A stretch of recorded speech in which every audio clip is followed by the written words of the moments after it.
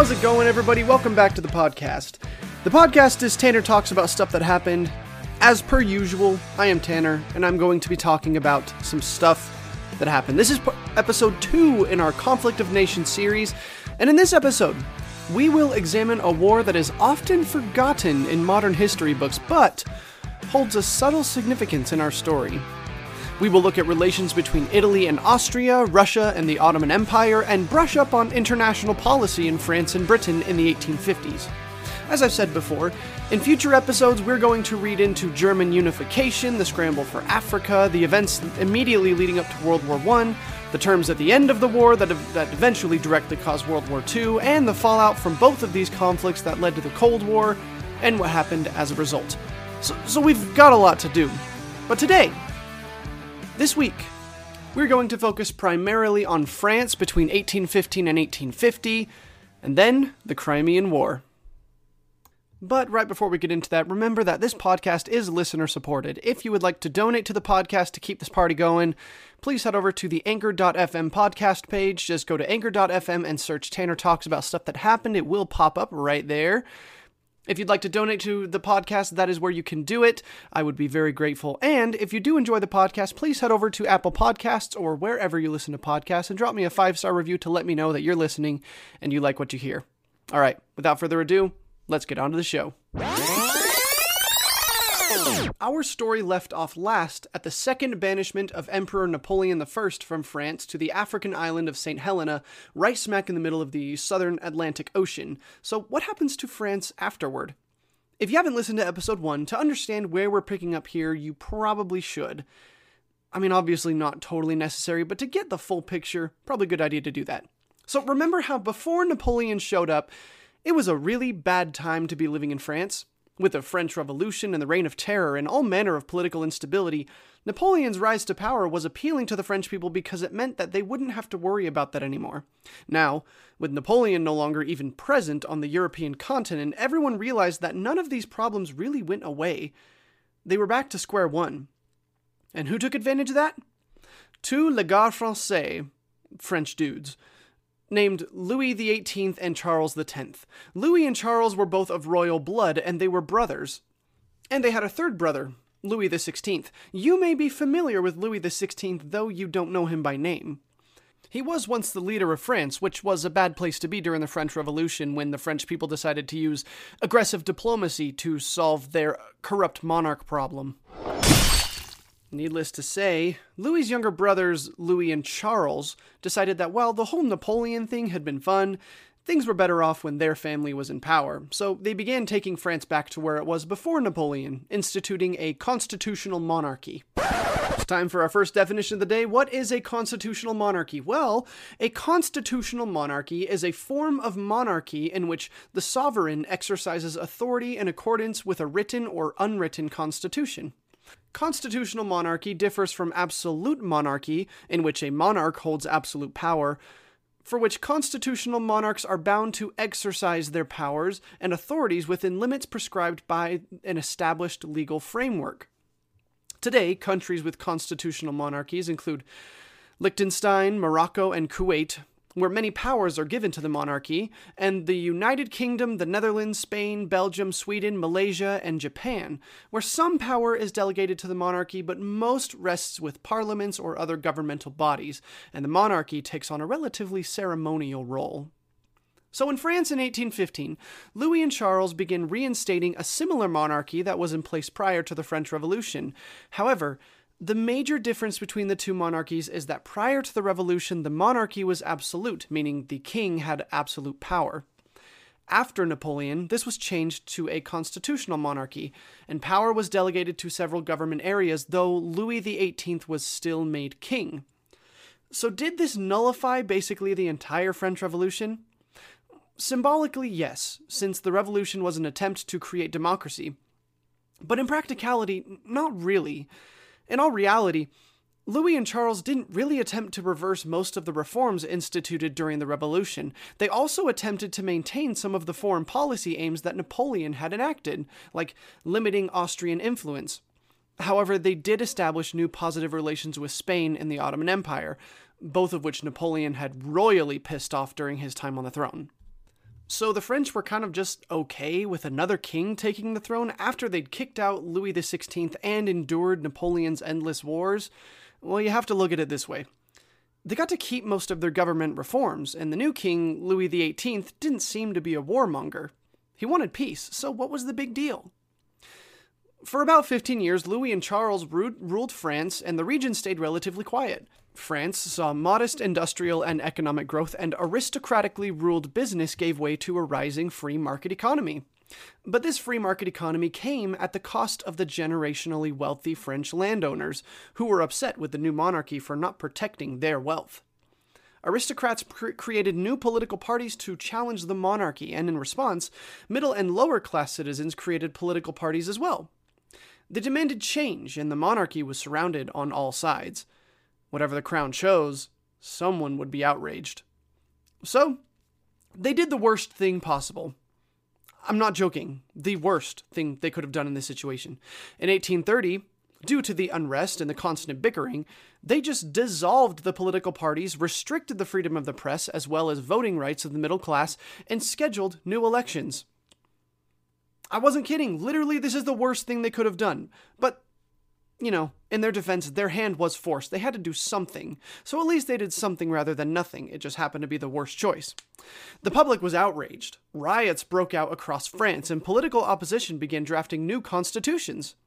No, this wasn't the king drafting constitutions or anybody in his cabinet or his parliament. These were opposition parties who took it upon themselves to create a new government, saying that the king was unfit to be in office. So they wrote a new constitution. In fact, they wrote several new constitutions.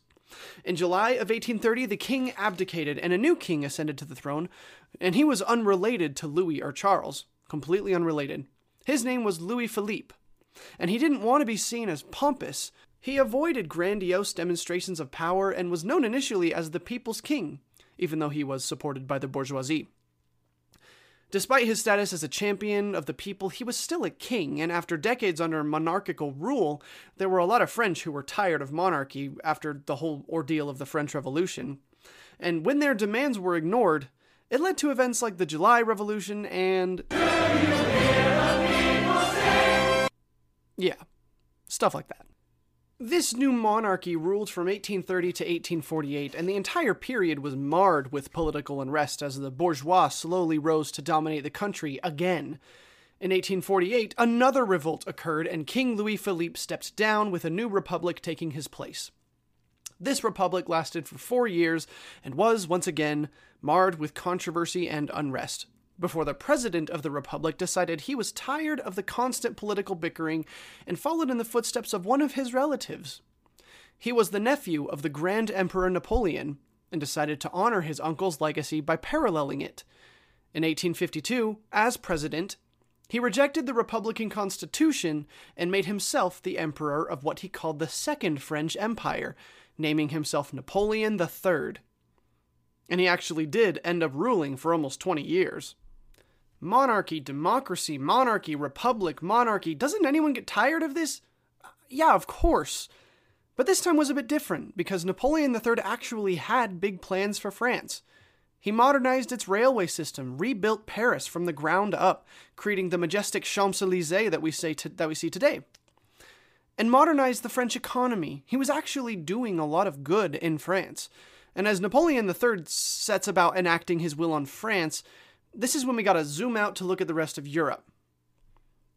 Up until this point, we've spent a lot of our time in the series focused on France. Pretty much almost all of our time focused on France. Now we're going to glance over what's going on in the rest of Europe at this time. There's a lot of tension on several fronts. So here are the relationships you need to remember in 1850, these three. 1. Russia and the Ottoman Empire. 2. Austria-Hungary and Italy. And 3. France and Prussia. So let's investigate number 1 first. Obviously, Russia and the Ottoman Empire.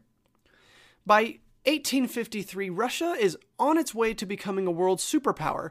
The territory it controls is massive, extending all the way over to Alaska, and the populations of its cities is steadily rising. Russian national pride has swelled after Napoleon's failed invasion, and ever since, the Russian government is searching for ways to keep up that national pride. In its rise to power, there's one big problem. Russia does not have any warm water ports. It has access to numerous ports in the north, with the Baltic states, but those ports tend to get too cold to use in the winter. Russia looks southward to the Black Sea to create new ports that were operable year-round. At the time, the Black Sea is controlled by the ailing Ottoman Empire. The Ottomans had once been a mighty and ferocious empire, but had been steadily weakening since the mid-1700s. They'd fought wars against Serbia, Greece, Egypt, Syria, and Russia in the last century, and had either suffered a costly victory or had lost outright each of these wars. To add insult to injury, to have the materials to fight these wars, the Ottomans had to appeal to other nations for the money to pay their soldiers and purchase their equipment. They'd lost most of their national prestige and their seat as a major player on the world stage. Now, they saw the Russians eyeing the Black Sea. The Black Sea is a big deal because it links to the Mediterranean by way of the Dardanelles and the city of Istanbul. In 1853, the Ottomans control the Dardanelles, so they can tax the Russians whatever they want to use it, or outright refuse their ship's passage in times of contention. The Russians need a way through if they want to achieve superpower status instead of having their ports blockaded by ice during the wintertime. The Russians decide that war is the best way for a quick fix. They'd fought the Ottomans 4 times in the last century and won every time. It stands to reason they could win again. In addition, Russia had received word that all Orthodox Christians living in the Balkans under Ottoman rule were being treated as second-class citizens. While these Christians were still living peaceful lives, word was they were not being held to the same esteem as Muslims living under Ottoman rule. Russia saw themselves as the defenders of these Christians, and the war they prepared to wage became something of a crusade. The Russians made preparations for war with the Ottoman Empire. Now, on to the second international relationship we have to look at in this period, Austria-Hungary and Italy. After Napoleon's defeat in 1814 and 1815, Italy was removed from French rule only to be placed under mainly Austrian jurisdiction. Members of the Habsburg Austrian bloodline were placed in positions of power among Italian states, and the nation would remain this way for a while. For decades, whispers of independence and secret nationalist societies grew among Italians, until in 1848, a series of revolts took place on the Italian peninsula, though they were all crushed entirely. Italian nationalism would have to wait, though there was a single Italian nation that escaped the Habsburgs' grasp. It was called the Kingdom of Sardinia, and it consisted of the northwestern portion of Italy and the island of Sardinia off the west coast of Italy. It was entirely independent and entirely Italian. Italian nationalists saw it as a beacon of hope for what Italy could be someday, and they knew that if Italy was to be unified, the King of Sardinia, Victor Emmanuel II, would be the one to lead it. All Sardinia needed now was proof that it meant business, and the opportunity arose when the Ottoman Empire and Russia seemed prime for war. The third international relationship we'll examine around the mid-1800s is the relationship between Prussia and France. From 1815 onward, the German Confederation, which we talked about earlier, had been moving steadily toward becoming a unified German nation, rather than a large group of independent German states, and France was paying attention to this. Napoleon III had risen to power as the new emperor of the Second French Empire, and he knew that if Germany unified, it would usurp France as the dominant continental power in Europe. Napoleon III needed a way to show his resolve as a military leader to assert dominance over the steadily growing Germanic people. Okay, So we've got the Italian Kingdom of Sardinia and the Second French Empire, both needing a way to show their strength to the rising German Confederation and Austria-Hungary, respectively, and Russia and the Ottoman Empire are on the brink of war. I mean, this is a recipe for war if I've ever seen one. Remember, Russia saw itself the protector of the Orthodox Christians living in the Ottoman Empire, so Napoleon III decided to provoke the Russians by declaring France the sovereign defender of all Orthodox Christians living in Palestine on the coast of the eastern Mediterranean. The Ottoman Empire was put in a tight spot, with both of these major powers declaring themselves to be the only ones allowed to be called the defenders of the faith. And this kind of developed into a middle school lunchroom argument over who was the real best friend. Both France and Russia looked to the Ottomans to state who they believed was the protector of Orthodox Christians in the Ottoman Empire, which honestly is a weird situation already. In response, the Ottomans declared that Russia was the real protector of Orthodox Christians, which makes sense considering Russia could probably clobber the Ottomans if war came to it. France was essentially on another continent and therefore less of a threat. However, unfazed, Napoleon III decided to try his hand at gunboat diplomacy. What's gunboat diplomacy? In international politics, the term gunboat diplomacy refers to the pursuit of foreign policy objectives with the aid of conspicuous displays of naval power, implying or constituting a direct threat of warfare, should terms not be agreeable to the superior force. Notable examples of this include Britain's intimidation of China during the Opium Wars in the early 1800s, the Chilean government sending a heavily armored warship to the port of Colón and refusing to let it depart until American troops retreat during the Panama Crisis, the Great White Fleet commissioned by President Teddy Roosevelt to sail around the globe and dock at various ports to demonstrate America's military might, and the ongoing Spratly Islands dispute in the Pacific between China, Vietnam, Malaysia, the Philippines, and others. Utilizing this mentality, Napoleon III sent a large gunship, called the Charlemagne, and armed with 80 large guns, to the Black Sea to show the Sultan that he meant business. This violated a treaty that had been signed 10 years earlier between the Ottomans, Britain, Russia, France, and Prussia, declaring that no warships could pass through the Dardanelles except for allies of the Ottoman Empire during wartime. This put the Ottomans in a tight spot. Not only was a big, scary French ship in their harbor, but also it had violated the treaty signed to protect their interests. Their hand was forced. Either they could call out the French and risk their city being bombarded and the powers of Europe take sides, or they could recognize France's claims that they are the real defender of the Orthodox Christians in the Ottoman Empire and stall an inevitable conflict for at least another year. They chose the latter and signed a new treaty with France, who was closely aligned with the Roman Catholic Church.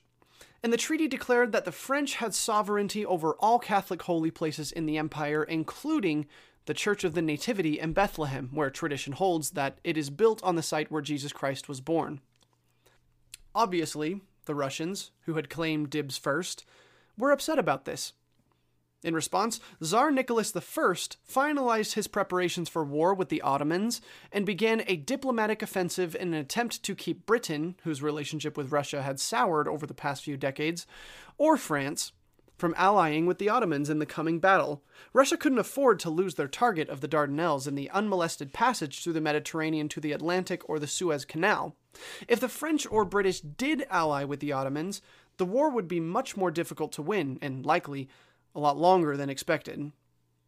Russia attempted to persuade the Ottomans to reconsider their choice to have the French be in charge of Catholic holy places in their empire, but the Ottomans refused. It turns out, the British had beat them to the punch, and had a British ambassador by the Sultan's side when the Russians showed up, persuading him to shoo away the Russian diplomats. And it was the last straw.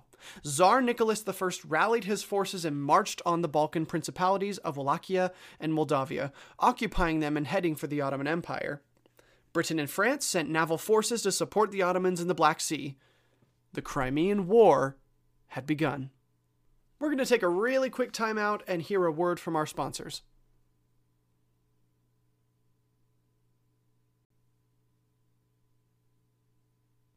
When the war broke out, Russia made a series of quick moves that established their foothold on the battlefield. They occupied Wallachia and Moldavia and destroyed an Ottoman fleet at the Battle of Sinop, no doubt smirking at these easy victories. But in the next year, they faced setback after setback as their plan fell apart. They'd expected feeble Ottoman resistance, but were met with a formidable foe. The Ottoman confidence bolstered by their newfound allies in Britain and France, even though Britain and France hadn't even put boots on the ground yet. To add to this, the Russian army was technologically backward and rarely even had doctors to treat sick or wounded soldiers. With a disease riddling their lines in their march through the Balkans, the Russian army was a skeleton crew by the time it even reached the battlefield. And to add to this, Tsar Nicholas I imagined life as a Catholic to be a living hell inside the Ottoman Empire, when in reality, that wasn't true. He had expected that when the Russians entered Moldavia and Wallachia, it would inspire a popular uprising against the Ottomans by the Catholic populations. But when the Russian army arrived, they were disappointed to find that the Catholics living in the Balkans actually had few qualms with the Ottomans and weren't interested in a rebellion. A year into the war, the Russians were forced out of the Balkans altogether. In the Black Sea, things didn't look much better. After the Russians destroyed an Ottoman fleet at Sinop, Britain and France joined together to send a fleet through the Dardanelles into the Black Sea, and the Russians took one look before retreating to the port of Sevastopol, in Crimea, on Russian soil. They knew they couldn't take on a British and French fleet, so they actually ended up sinking their own ships and taking all the guns and men from the ships to reinforce the garrison in Sevastopol, where a famous showdown was going to take place. For the next 2 years, France, Britain, and the Ottoman Empire would remain fully in control of the Black Sea. Seeing the Russians barricaded inside Sevastopol, the Allies made their move. They'd been planning for a land invasion for some time, but didn't quite know where to do it. But with the Russians massing their forces in the port city, they now knew where to deliver a fatal blow. England and France massed their forces and prepared to set sail for the Black Sea, but just before they left, they received word that the Kingdom of Sardinia had decided to send an expeditionary force to join them in the fight. 15,000 Italian soldiers boarded the ships to accompany the French and British to take down the Russians in Crimea. The coalition army landed on the shores of Crimea in 1854 and began marching on Sevastopol while the Armada bombarded it for days. The Russians came out to meet the ground forces more than once, but more than once ran back to Sevastopol defeated. The coalition cut supply lines and communication out of the city and continued to shell it before they settled down for a long siege.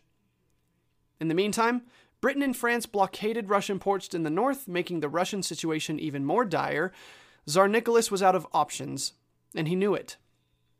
Unfortunately, he would never see the end of the war. With a guilt-ridden conscience for the catastrophe he'd led his country into, Nicholas I fell ill with pneumonia and died before the war saw a ceasefire. The siege of Sevastopol continued through the winter, into the spring, even through the following summer before finally coming to a head in September of 1855.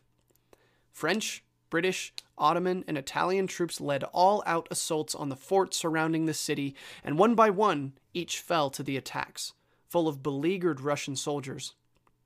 The final assault on the city was filled with intense urban fighting, and the Russians were defending it heroically, costing the Allies thousands of casualties. But eventually the city did fall, and with it, the last major Russian access point to the Black Sea, which had been their objective from the start, to use the Black Sea. With the battles in the Caucasus turning against them, the war in the Black Sea more than lost, British and French blockading the ports in the Baltic Sea, an attack by coalition forces from the Pacific, believe it or not, and the Russian army fleeing from the Balkans, the Russians knew it was a futile effort to try and fight back any longer. The British populace was calling for the war to end, though the British government wanted to expand it and sow unrest inside Russia to eliminate their threat forever, but France wanted out. It had sent far more troops to Crimea than any other nation, and had lost a similar ratio. When Russia sued for peace, the leaders met in Paris. The Ottomans got their lost territory back, the Russians got Sevastopol and other cities back, the Ottomans got Moldavia and Wallachia back. It was all back to normal. Yeah, basically there were very minimal territorial changes from the Crimean War. And for a 3-year war costing more than 200,000 lives, that seems a bit underwhelming. Well, it is. But there were some diplomatic relations that resulted from the Crimean War that are often overlooked in the grand scheme of things. Let's start with Sardinia. The Kingdom of Sardinia had sent an expeditionary force to Crimea with the French and British because they wanted to prove, specifically to Austria, that they could hold their own on the world stage and weren't afraid of dabbling in international affairs in a militaristic sense. Prior to the war, Austria was allied with Russia, but had elected not to participate in the conflict when it first broke out, which broke the alliance. However, when Sardinia decided to send troops to Crimea, Austria was suddenly faced with a dilemma: side with Russia, their former ally, and risk a war with the nationalist Italians on their western front, who had a lot of sympathy from Italians on the peninsula, or side with the coalition. Austria ultimately elected to side with the coalition, and even sent a few troops to occupy territories in the Balkans, though Austrian soldiers rarely saw any fighting. After the war, the Sardinian army returned victorious and had solidified their position on the international stage as a recognized Italian power. Austria, however, looked weak on the same international stage, having abandoned their ally in a war only to turn on them when pressured to do so, but still offering little to no help on the battlefront. Losing their alliance with Russia made them diplomatically isolated, and if war was to break out between Austria and anyone else, it would likely mean the end of Austria altogether, as no one would be there to help. With that being said, the Italian peninsula started looking very appealing to the Sardinians, who had long wished for a united Italy inside the peninsula. With their newfound alliance with the French, the feasibility of a war with Austria to take what was rightfully theirs was seeming more and more possible. Next up, let's look at France. Napoleon III had accomplished his goal of bringing France back to the limelight, and Europe once again recognized France as the leading power on the continent. With this reascendancy to glory, Napoleon III set his eyes on his leading rival, Prussia. Prussia had not joined the other powers in beating back the Russians, but had quietly watched as the war played out. This nursed Napoleon's distrust in them. Britain was perhaps one of the biggest winners of the war. They moderated the peace talks and mandated Russia scuttling most of what remained of their fleet, which Britain had worried would one day challenge the might of the Royal Navy. This, and the war had crushed Russian optimism for future imperial endeavors. They also put the Ottoman Empire back in their place as the sick man of Europe, refusing to recognize them as a world power and keeping the Ottomans under their thumb. Everything Britain set out to accomplish had been accomplished. In my opinion, the most important two countries to watch here are the Ottoman and Russian empires, respectively. Both were nursing bruised egos, and they responded differently. Russia was forced to acknowledge that their technological inefficiency and political malpractice had lost them the war. Their railways were few and unreliable, their military was ill-trained and ill-equipped, and their leadership was corrupt. Russia was also by no means self-sufficient. As a result of the war, Russia would begin a massive overhaul in the industrial sector and set into motion the sweeping reforms that would lead to their status as a military superpower in the 20th century. The Ottomans, however, were completely devastated by the war. Though they did emerge victorious, it was only with the help of France, Sardinia, and Britain, and even then, their treasury was essentially empty as peace talks began. To add insult to injury, their allies left the table without recognizing them as a world power, as they'd hoped would come with a victory. Seeds of bitterness against Britain, France, and Sardinia began to sow inside the Ottoman government, seeds which would eventually bear fruit that would fuel the Ottoman soldiers on the beaches of Gallipoli as they had the opportunity to exact their revenge on the British in 1915.